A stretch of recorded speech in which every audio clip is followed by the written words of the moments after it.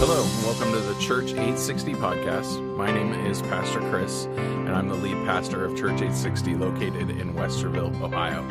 Our podcast will have daily episodes uploaded where we have curated some of the best Bible teaching from across the globe. We hope you enjoyed today's episode.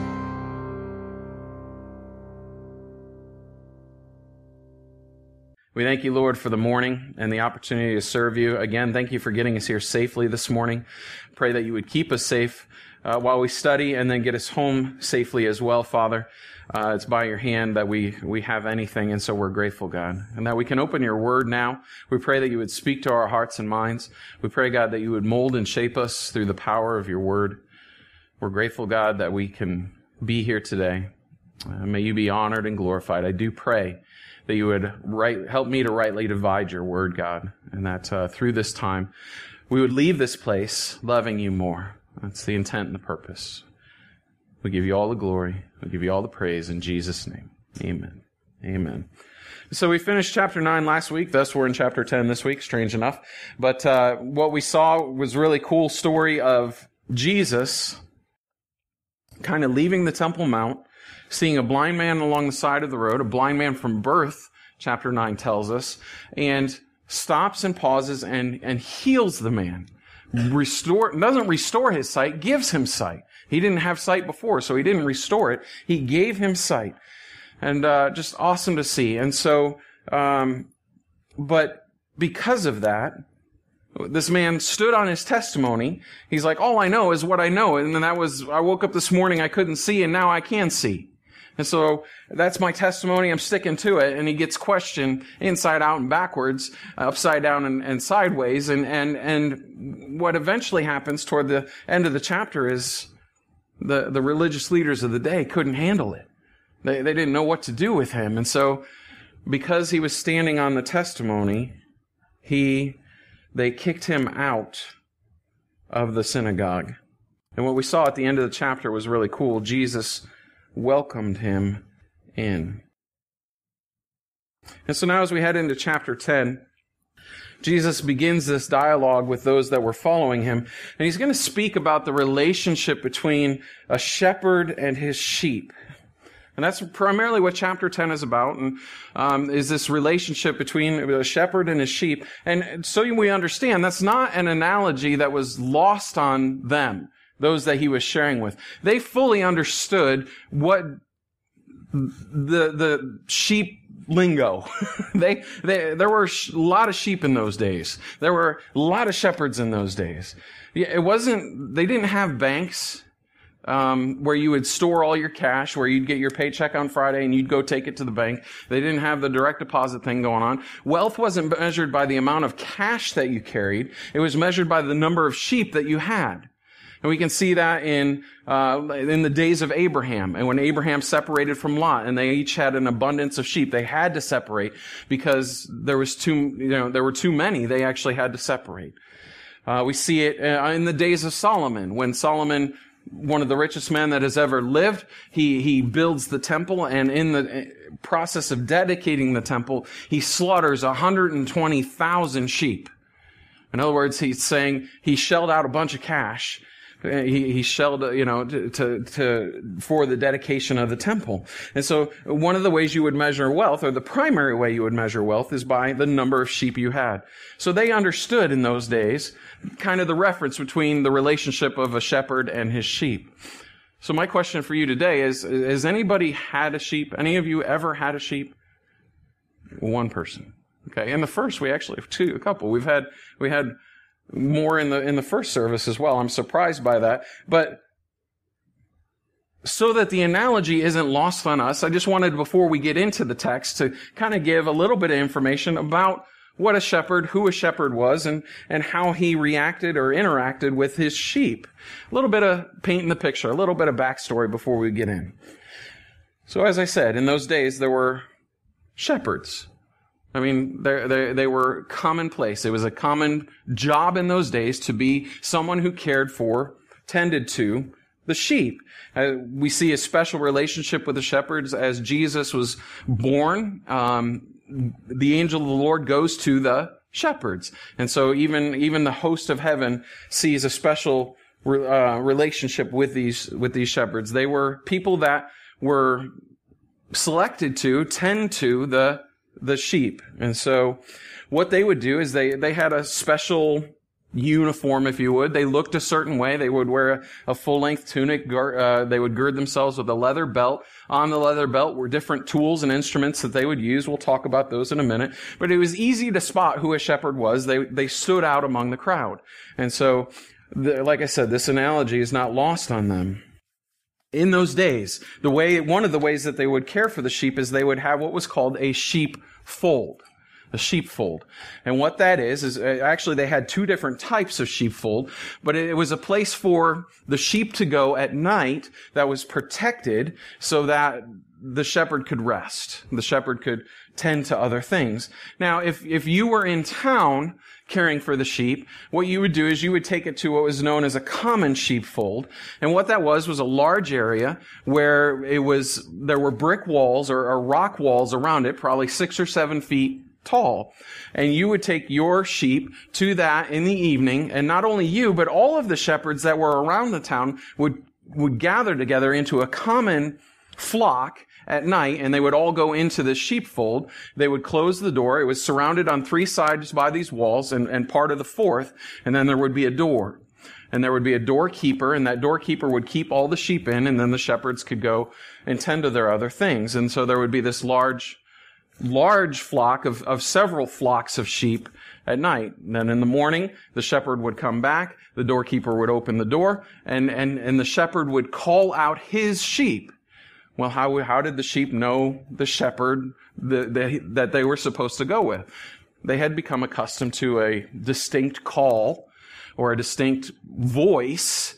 They knew the voice of their shepherd. They knew the call of their shepherd. I said, I've never experienced that except for one area. For about 1.5 years, I lived on a friend's farm. I didn't work on the farm. I just lived in the house with him. But his dad had cattle, not a lot, 4 or 5 actually, but he would have a specific call to bring the cows in. And it never made sense to me. It was a word that he made up, as far as I know he made it up. It was the word cabas. And he would go out into the field, out of the barn, and just call out, "Hey, cabas, cabas, cabas, cabas, cabas, cabas, cabas." And all of a sudden the cows would come running. And I'm just like, what's a cabas and why are they coming? And he's just like, that's my call. And so the shepherd would have a distinct call, cabas, if you would, and the sheep there in the common fold, his sheep would say, "Hey, that's my shepherd, and I'm to go out." The way that they shepherded in those days is different than the way people shepherd today. In those days, or rather, let's start with what they do today. In today's shepherding, sounds like a new magazine. In today's shepherding, the shepherd goes behind the flock and drives them a specific direction. You drive the flock in the direction you want to go. In those days, and actually still in Israel today, they don't drive the flock, they lead the flock. And he would go leading the way, the shepherd would go out leading the way, calling as he went, and the sheep knew to follow their shepherd, and that's the way they would. On the belt, the leather belt that they had, they would have several different tools, probably some that you could figure out already. They would carry a little sack with either some kind of dried fruit or something in it, or more than likely stones. And then also a sling, right? Thinking David and Goliath now, okay? David was a shepherd. King David was a shepherd, and he would carry his stones and a sling to ward off predators, to defend the flock. That would be his tools to defend the flock. They would carry a rod, a piece about that long that they would use at times. If the predators had gotten too close, they would actually use it to defend the flock, going out with this rod to ward off predators. But its primary use was that of discipline. The rod of discipline. And what they would do is if they had a wayward sheep, and particularly lambs, because lambs just tend to be everywhere, they haven't learned the discipline of staying with the flock yet, they would use that rod. It's going to sound cruel, but it makes sense here in a moment. They would use that rod and break the legs of the lamb. And then as the lamb's legs were broken, obviously the lamb couldn't walk at that point, they would carry the lamb. They would put it up on its shoulders. And all the while the lamb healed, all the while the lamb's legs healed, he would be carried by the shepherd. And what that was doing in that moment is it was creating a relationship with the lamb, bonding with the shepherd, and the lamb would learn the voice of the shepherd, being that close. And then when the lamb was healed, when the legs were healed, you'd set him back down or her back down, and then they would stay with the flock. They would learn the discipline of staying close to the shepherd in that time. And so they would have the rod of discipline. They had the staff, the shepherd's crook, if you would, is that what it's called? The crook, right? I'm saying? I can't remember. You know what I'm talking about. The 7-foot staff with the hook on the end, right? And they would use that as a means to keep wayward sheep in as well. As a sheep got off into another direction, they would go over and they would hook the sheep and pull them back in. And so these were just the tools of the shepherd. His primary responsibility was to make sure that the lambs were, or the sheep were cared for, loved, but also protected. It was his responsibility to protect the flock from thieves and predators and from wolves and what have you. They would carry, strange enough, a horn of oil. And that oil would be used at times to anoint the head of the sheep to keep bugs off. And so just different things that the shepherd had. Distinct call. They led. They didn't drive. They had the rod of discipline. So that kind of gives us a picture. I've never cared for a sheep. Most of you haven't either. So that's kind of what the shepherd thing is going on. You with me now? So now, as Jesus speaks on this relationship between a shepherd and his sheep, it'll make hopefully a little more sense to us as well. So verse 1, John chapter 10. Most assuredly, King James, verily, verily, I say unto you, he who does not enter the sheepfold by the door, but climbs up some other way, the same is a thief and a robber. So that's the way he starts this conversation, that looking at the idea of the sheepfold, the common sheepfold in that day, where the stone walls would be, if you didn't go through the door, what you were doing was hopping over the wall, and the reason you'd hop over the wall was to be a thief, to be a robber. Generally, they would work in teams of 2 in those days, those thieves and robbers, and there were plenty of them. One of the guys would stay on the outside of the wall. They would help assist the other guy to go over the wall. And the guy that went over the wall would then be amongst all these sheep, and he would swiftly slice the throat of 6 or 7 or however many sheep they wanted to take at that point. The sheep would die. They would take the carcass of the sheep and throw it back over the wall to the person waiting. Then he would climb over, and then they would drag the sheep off to sell or to have meat or whatever they would do. That's the way they worked. What Jesus is saying is if you don't go through the door, the intent and the purpose must be thievery. There was one way in. There was one way out. If you're hopping the wall, it's for the wrong purposes. But, he says in verse 2, but he who enters by the door is the shepherd of the sheep, the right way in. To him the doorkeeper opens, and the sheep hear his voice, and he calls his own sheep by name and leads them out.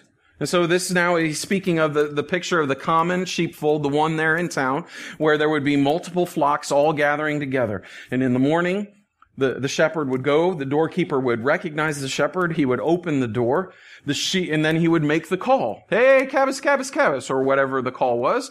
And his sheep would look up. Oh, it's time to go. And he would lead them out. That's what it says. They knew his voice. I like that the shepherd knows the sheep by name. He's pulling his flock out. He's looking around, 67, 68, 69. Hey, where's Marty? He's always lagging behind. Where's Marty? Oh, there he is. Come on, Marty. And he would know his sheep by name. And when he brings out his own sheep, verse 4, he goes before them, and the sheep follow him, for they know his voice. So there's the picture. He leads the flock. He doesn't drive the flock. He goes out before them, and they follow. The sheep follow, for they know his voice. He has spent time speaking to them, speaking over them, giving them direction, and these sheep have learned his voice, and so they know to follow. Verse 5. Yet they will by no means follow a stranger, but will flee from him, for they do not know the voice of strangers. And that's where we get the idea that these shepherds would have a distinct call. They had a specific call for their flock, and they knew, the sheep knew the call. Now, I don't want to say that sheep are dumb. Let's say they're simple. Sheep are simple creatures, very simple, not a whole lot to their brain, okay? But they know enough to know their shepherd. They know enough to know the voice of their shepherd. They know enough to know the call of their shepherd. And they can tell the difference between their shepherd and that of another. And so were I to go in and try to take the flock of somebody else and say, and make my call, their sheep would say, I don't know who that is. They don't listen to the voice of a stranger. They just simply listen to the voice of their shepherd and his distinct call. It says in verse 6, Jesus used this illustration, but they did not understand the things which he spoke to them. Then Jesus said to them again, most assuredly I say to you, I am the door of the sheep. All right. So he explains all of this, and obviously Jesus is not just merely speaking on shepherds and sheep. He has an analogy here that he is using in the relationship between Jesus and his sheep, the followers, his followers, and that's the point he's trying to drive at. Yet the people are not quite getting it. They're like, well, they're simple. I don't want to call them dumb, but the people are simple. And so they're not quite understanding this. He used the illustration, but they didn't understand the thing. They didn't get the point that he was trying to make. And then I love what it says in verse 7. Then Jesus said to them again. He doesn't get upset. He doesn't just storm off and say, you guys are never going to get it, and just forget it. I'm out of here. Good luck. Okay, he says, you didn't get it that time. Let me explain it to you again. How many times has he done that in my life? How many times has he done that in our lives? He is forever long-suffering. He is forever patient. He is forever kind. And he doesn't get upset when we are too simple to see what he is driving at. He is patient and he is kind, and he takes his time with us, and he says, let me explain it to you again. Let me show you this again. I thought that maybe you had gone past this point, but obviously you haven't. So let me explain it to you again. Let me show you one more time. Let me teach you again. I've seen that in my life. I know you've seen it in your life as well. He is forever kind and patient.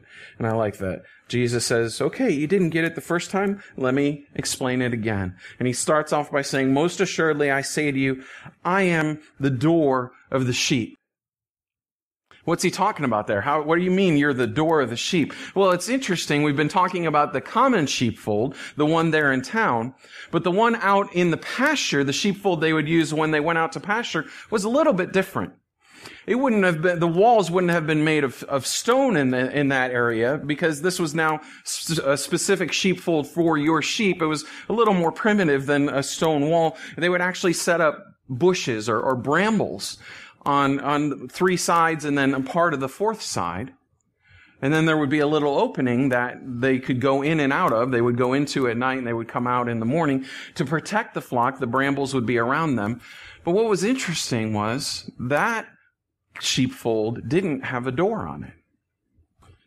The shepherd, after all the sheep were in, would lay down in the doorway.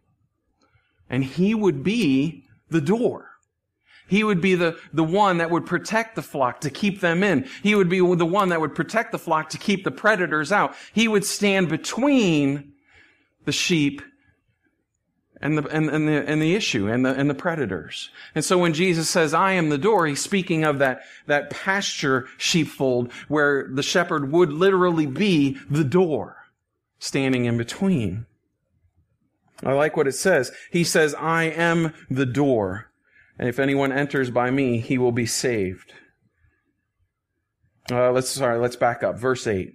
All who came before me are thieves and robbers, but the sheep did not hear them. And there were many antichrists that had tried to come on the scene before Christ came. And then verse 9, I am the door.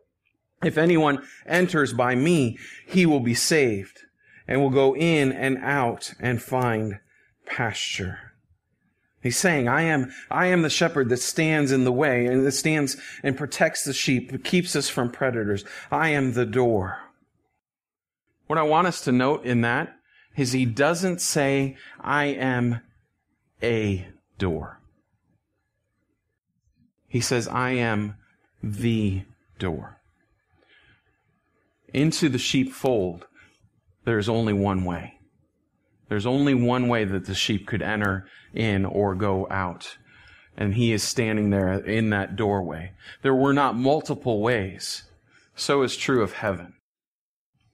So is true of heaven. There is one way.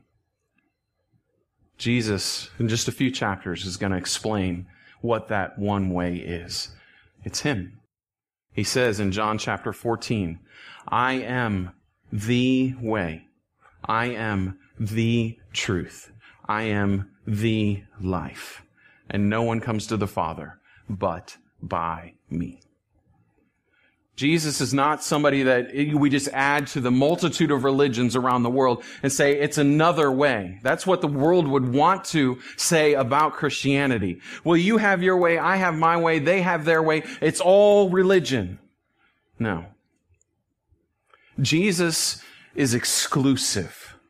There is his way, and then there is the wrong way. And that's the only two options. He doesn't say, I am a door.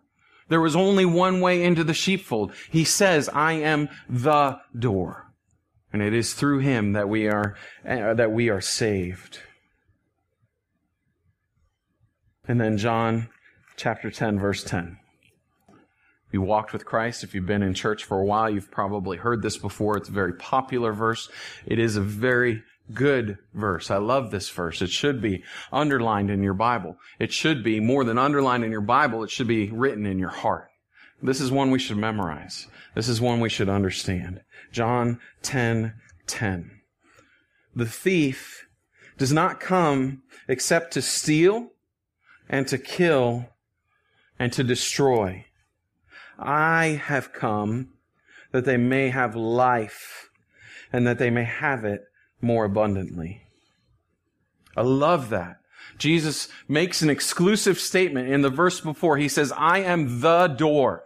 This is the only option there is. And then he goes on to say, let me show it to you in this way. Everybody else, the thief, the one that comes in not by the door, the thief comes to steal and to kill and to destroy. And then he juxtaposes that with himself, but I've come that they might have life and have it more abundantly. Let's talk a minute about the thief, the adversary, the one who would come to steal and to kill and destroy. I mentioned it a couple weeks ago. We have a foe. We have what's called the accuser of the brethren. His name is Satan, and a lot of churches today don't bother talking about him anymore.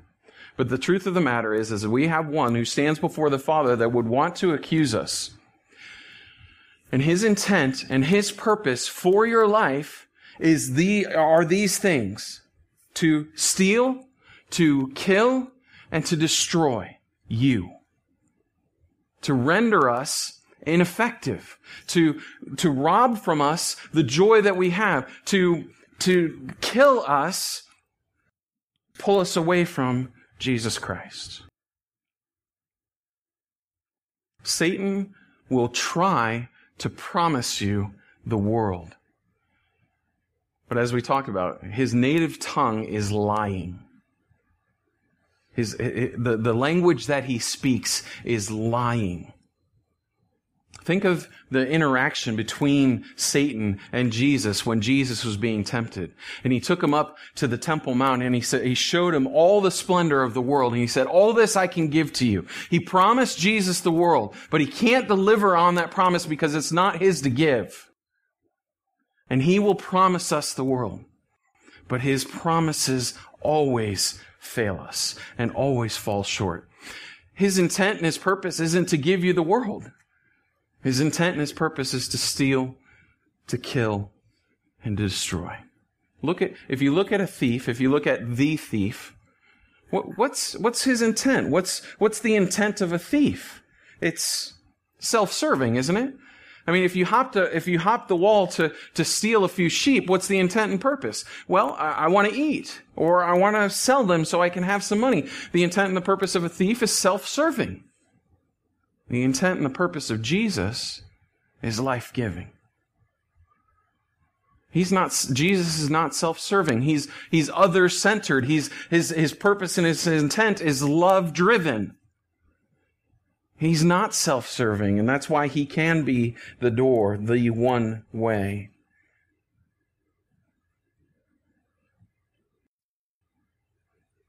And then he goes on to say in verse 10, I've come that they might have life, and that they may have it more abundantly.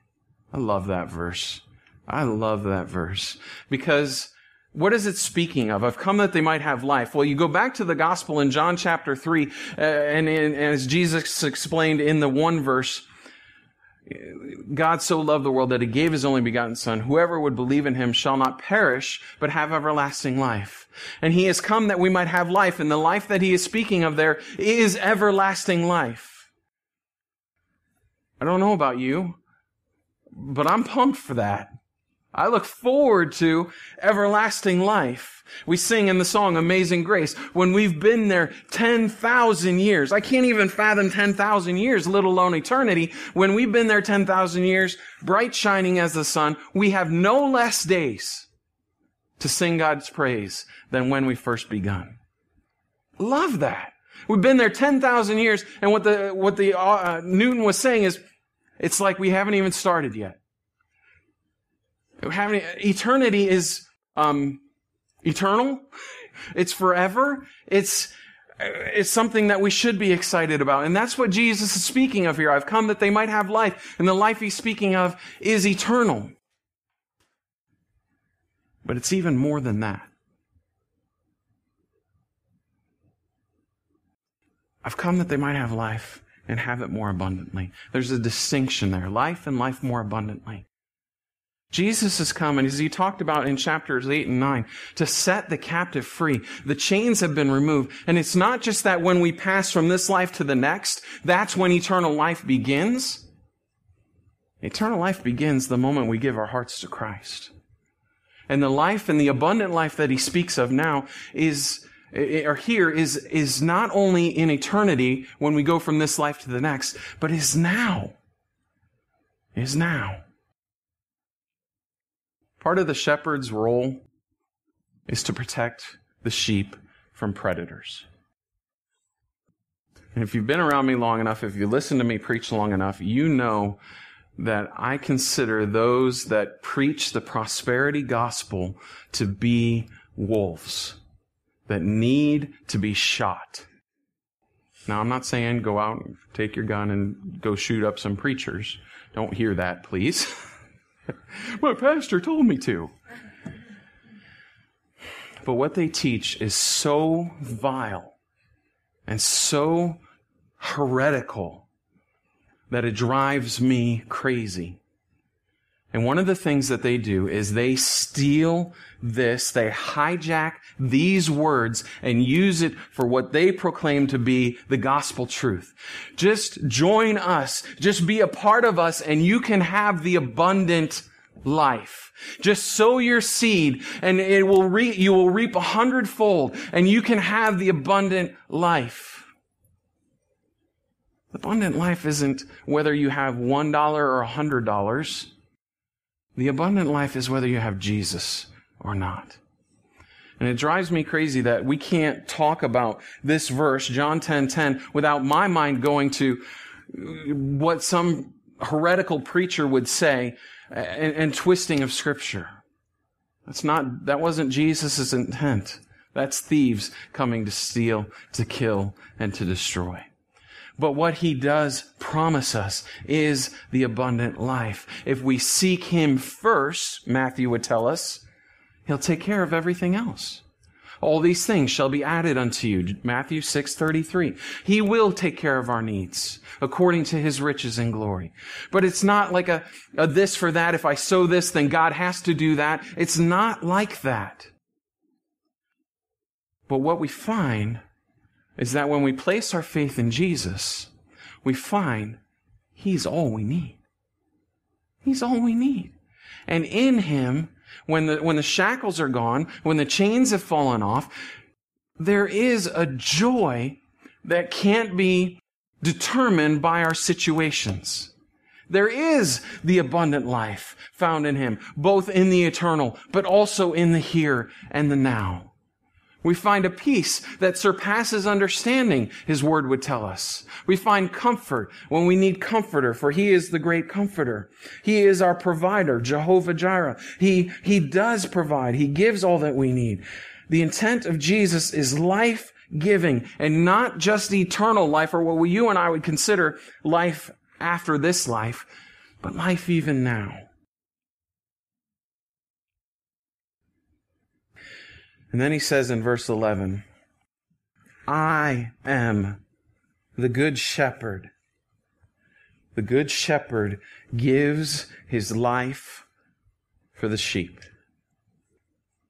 And of course, he's referring now to the cross that he is getting ready to walk toward. Right now we're about 6 months out from the crucifixion. And he knows the intent and the purpose that he came. He was to live a perfect life, a sinless life, that his sacrifice that he was going to make would be sufficient before a perfect God. He knows that the intent and the purpose of his life was to die. He's headed toward that cross. And so now, even as he explains, he says, I'm the good shepherd. I'm the one that stands in the doorway. I'm the one that protects the sheep. I'm the one that protects the flock. I'll keep the predators out. And I'm going to go to the extent of a good shepherd, even if it costs me my life. And that's what a shepherd would do. Had a wolf come up into the bramble or try to get in to eat the sheep, had a thief come in order to try to steal a sheep. A good shepherd would lay down his life for the sake of his sheep. If it cost him all that he had, including his life, that's what a good shepherd would do. And he says, I am the good shepherd. The good shepherd gives his life for the sheep. And that's exactly what Jesus is going to do. As I was studying, as I was preparing all this week, each time I read through this, my mind kept going back to a very familiar passage, one that I love, one that we all love. My daughter memorized this in kindergarten. It was one of those things that all of her class did at that time. It's Psalm 23. It's one that we're probably very familiar with, but I wanted to look at it again in light of this relationship between the shepherd and his sheep. Flip over there, Psalm 23, and we'll read it to close.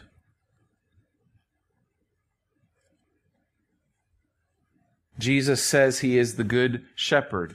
In the past few chapters, he's made the claim that he is God. We've had these ego eimi statements, the I am statements, where he takes the name of God upon himself, proclaiming to be God.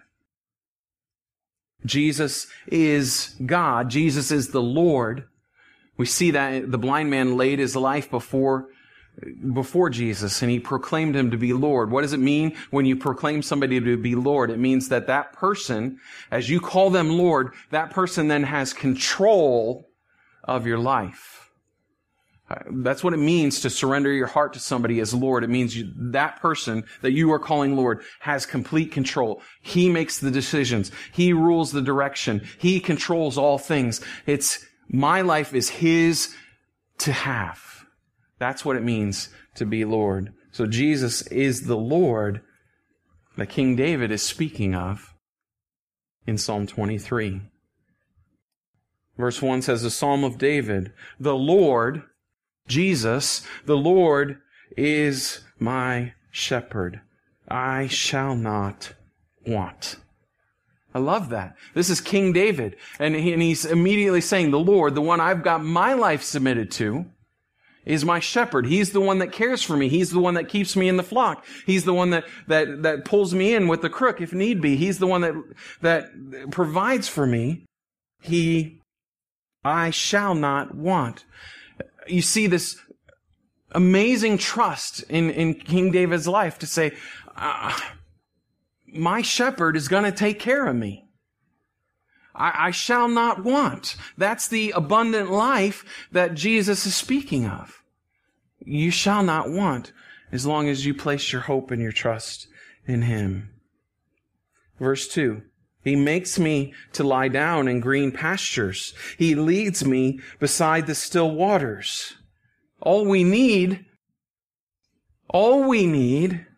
hear that again, all we need is found in following Him. He leads us beside he makes us lie down in green pastures. He leads us beside the still waters. That's a picture of exactly what a sheep would want.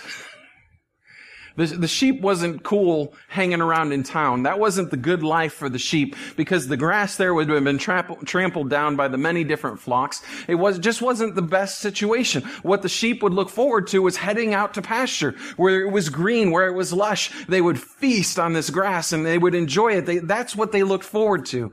That's what our shepherd does. He leads us. He makes us lie down in the green pastures where it's good. And He leads us beside still waters.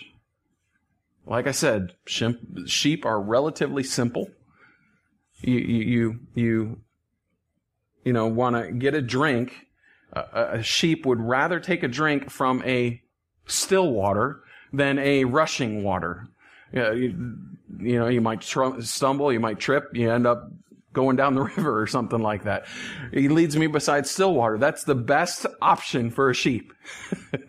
You weren't going to find yourself in too much trouble were you drinking from still water. All we need is found in following Him. Verse 3, He restores my soul. Love that. He leads me in the paths of righteousness for His name's sake. He restores my soul. Now, certainly our Lord and our God does provide for us strength for the day. I love the scripture that's in Isaiah that says, those that wait upon the Lord shall renew their strength. I have found that time and time again to be true. I'm in the middle of working 28 days straight. And right now I'm tired. But I can find that if I place my hope and my trust in Him, I find that I have strength for the next day. I go to bed exhausted every night. But I wake up the next morning, He's renewed my strength. He's restored my soul. And I'm ready to go again.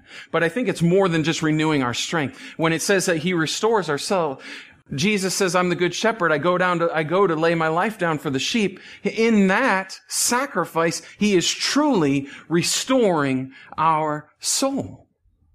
He's redeeming us in that process. He is providing for us what had been broken because of us. We broke fellowship with God through Adam when we sinned. And in the sacrifice that He makes by being the good shepherd, we are restored to that relationship. It's the redemptive process. We have salvation because of the sacrifice that Jesus makes. He restores our soul. And then it says, He leads me in the paths of righteousness for His name's sake. Love that. As we go from the day of salvation, the time when we give our hearts and our faith to Jesus Christ, to the moment of glorification, when we will be in His presence forever and ever, and we receive our new bodies and what have you, there, in between those two moments in time, we have this process. And that process is called sanctification. So we go from salvation, we walk through sanctification, we end up in glorification. And in between those 2 points, we have the sanctifying process. That's when first He restores our soul, salvation, and then He walks us in sanctification. He leads us in the paths of righteousness for His name's sake. And that's the process of sanctification, where we go from being saved, walking this life, learning to follow after him as he leads us, learning to hear the voice of our shepherd, and as he calls unto us, we follow him in the paths of righteousness, walking in the correct ways. Righteousness would mean to walk in the correct way. And Jesus directs us in those things after he restores our soul for his name's sake. Yes, he gives us life. Yes, he gives us life eternal. Yes, he gives us abundant life, and that is all for our benefit. But it's all for his glory. It's all for his glory. The intent and the purpose of salvation and sanctification and glorification, it's for, we benefit from it, but it's for his glory. It's for his name's sake that Jesus saves. I love that. It says that he leads. He doesn't drive us. He brings us rest. He brings us protection for his name's sake. Verse 4, yea, though I walk through the valley of the shadow of death, I will fear no evil, for you are with me. Your rod and your staff, they comfort me.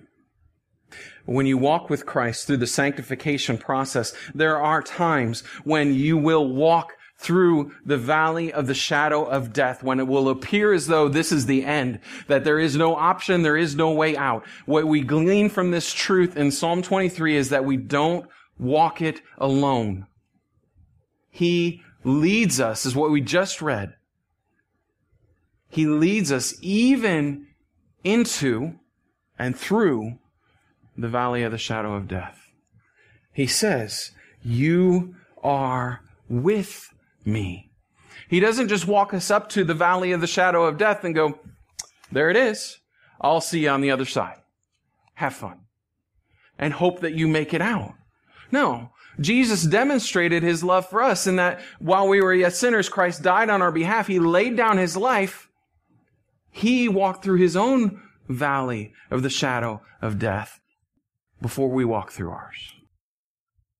And every time, and each time we do, we can say, as the psalmist said, as David said, I fear no evil.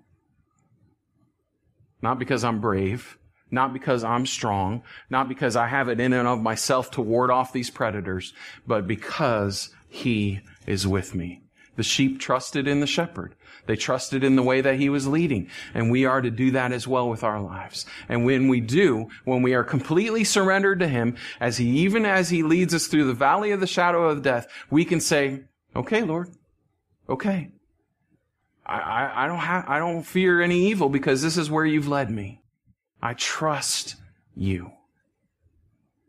And then he says, your rod and your staff, they comfort me. Wow. Think about that. I told you what the rod and the staff were used for. They were for the discipline of the sheep. The rod was used to break the legs of lambs. Think about what it says in Hebrews. He chastises those whom he loves. And discipline is given to those whom he loves. And there are times in our lives when we have gone wayward and the shepherd finds it necessary, maybe even to break our legs so that he can carry us, so that we can get used to hearing his voice. And it's not just for the sake of discipline, and it's not for the sake of being mean. It's for the intent and the purpose of demonstrating his love. As you've had kids, you discipline your kids. You give them boundaries to demonstrate that you love them, right? You don't just let them run off and do whatever they want. That's not love. As we brought Kindu home, for the first few weeks, and even now to some degree, we've had to keep a very tight sheepfold on him. A very tight boundary around him, just to demonstrate, hey, we're your mom and dad, and we love you, and we're here to protect you, and we're here to provide for you, and your needs are going to be met through us. And so we've kept a very tight circle around him, not letting him venture out very much. But as he has demonstrated, I get it, I know that you're my mom and dad. I can see that you love me. Slowly, we enlarge that boundary and let him venture out and try different things. Michelle wasn't feeling well yesterday. Her sister, the kid's aunt, came and picked him up and took him to the mall, Polaris. KK had a birthday party to go to at the mall, and then the rest of them just kind of hung around. First time Kindu's ever been in a mall. That was the description I got, wide-eyed. As they walk by the Disney store, he gets Disney. You know, he's in tune with Disney. Oh, I like that store, you know. But now that he's been home for almost 2 months, we can enlarge that boundary because he knows that he's safe with us. He knows the boundaries that he has. He knows that we love him. We've given him a structure. We've given him discipline to demonstrate that we love him. And the same is true of our God. Your rod and your staff, they comfort me. If you've been disciplined, you know it's not a whole lot of fun. But like it says in Hebrews, those that have been disciplined, they don't enjoy it for the moment. I never enjoyed being spanked as a child. I never enjoyed being grounded for the weekend.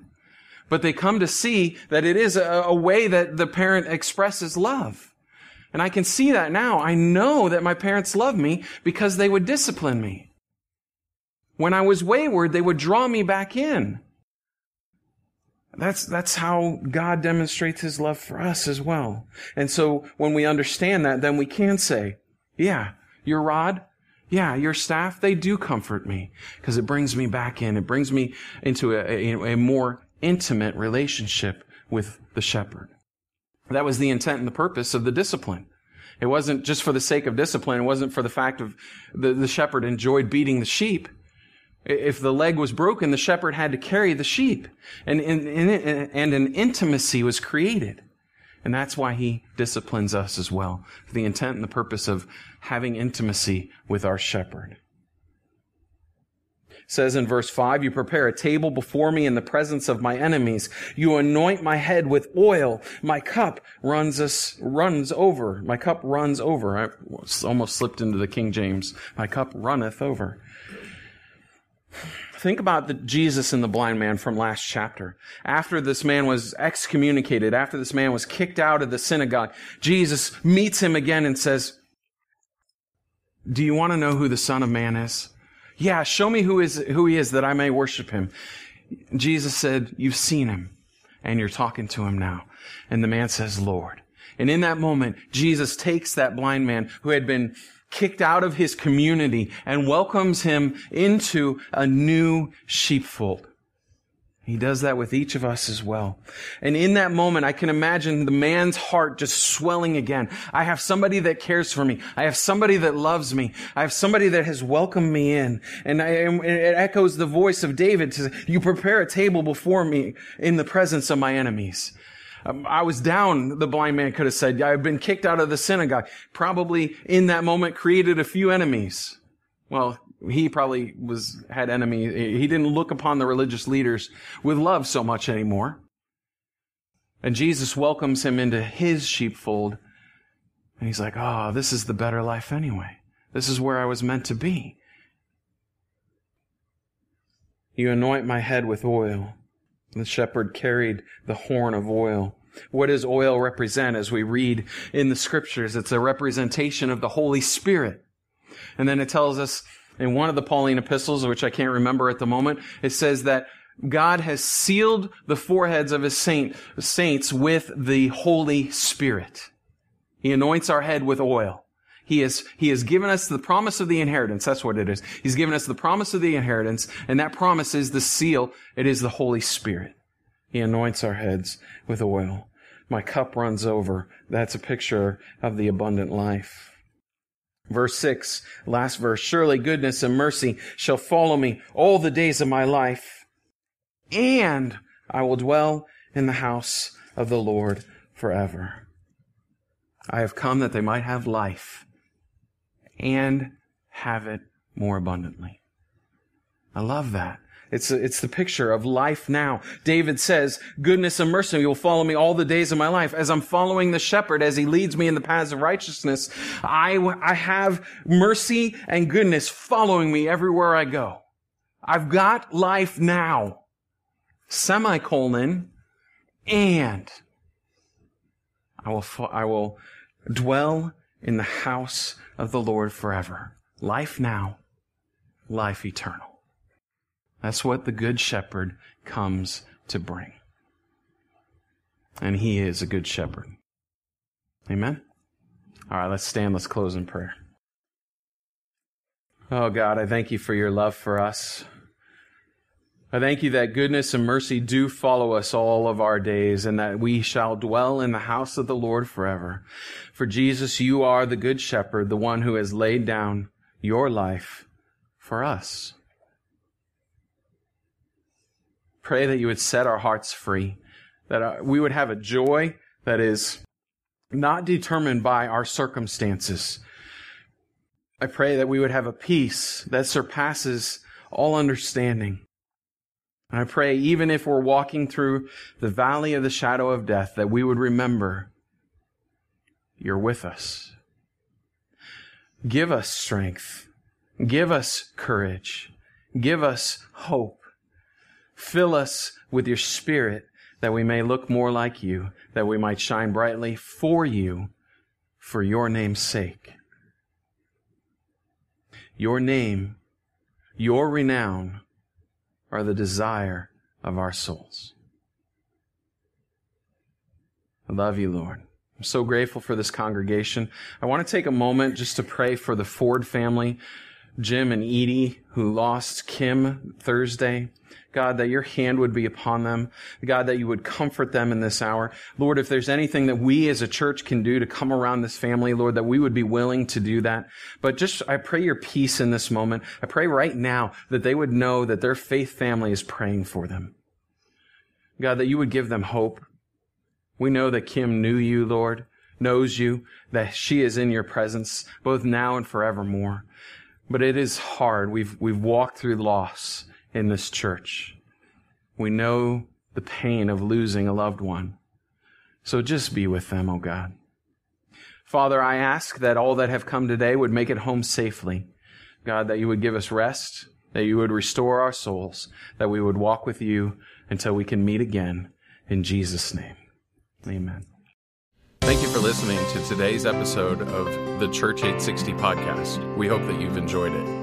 If you have, we ask that you would like and subscribe to the podcast so that you can get daily updates. If you'd like to know more about Church 860, please visit church860.com. Thank you.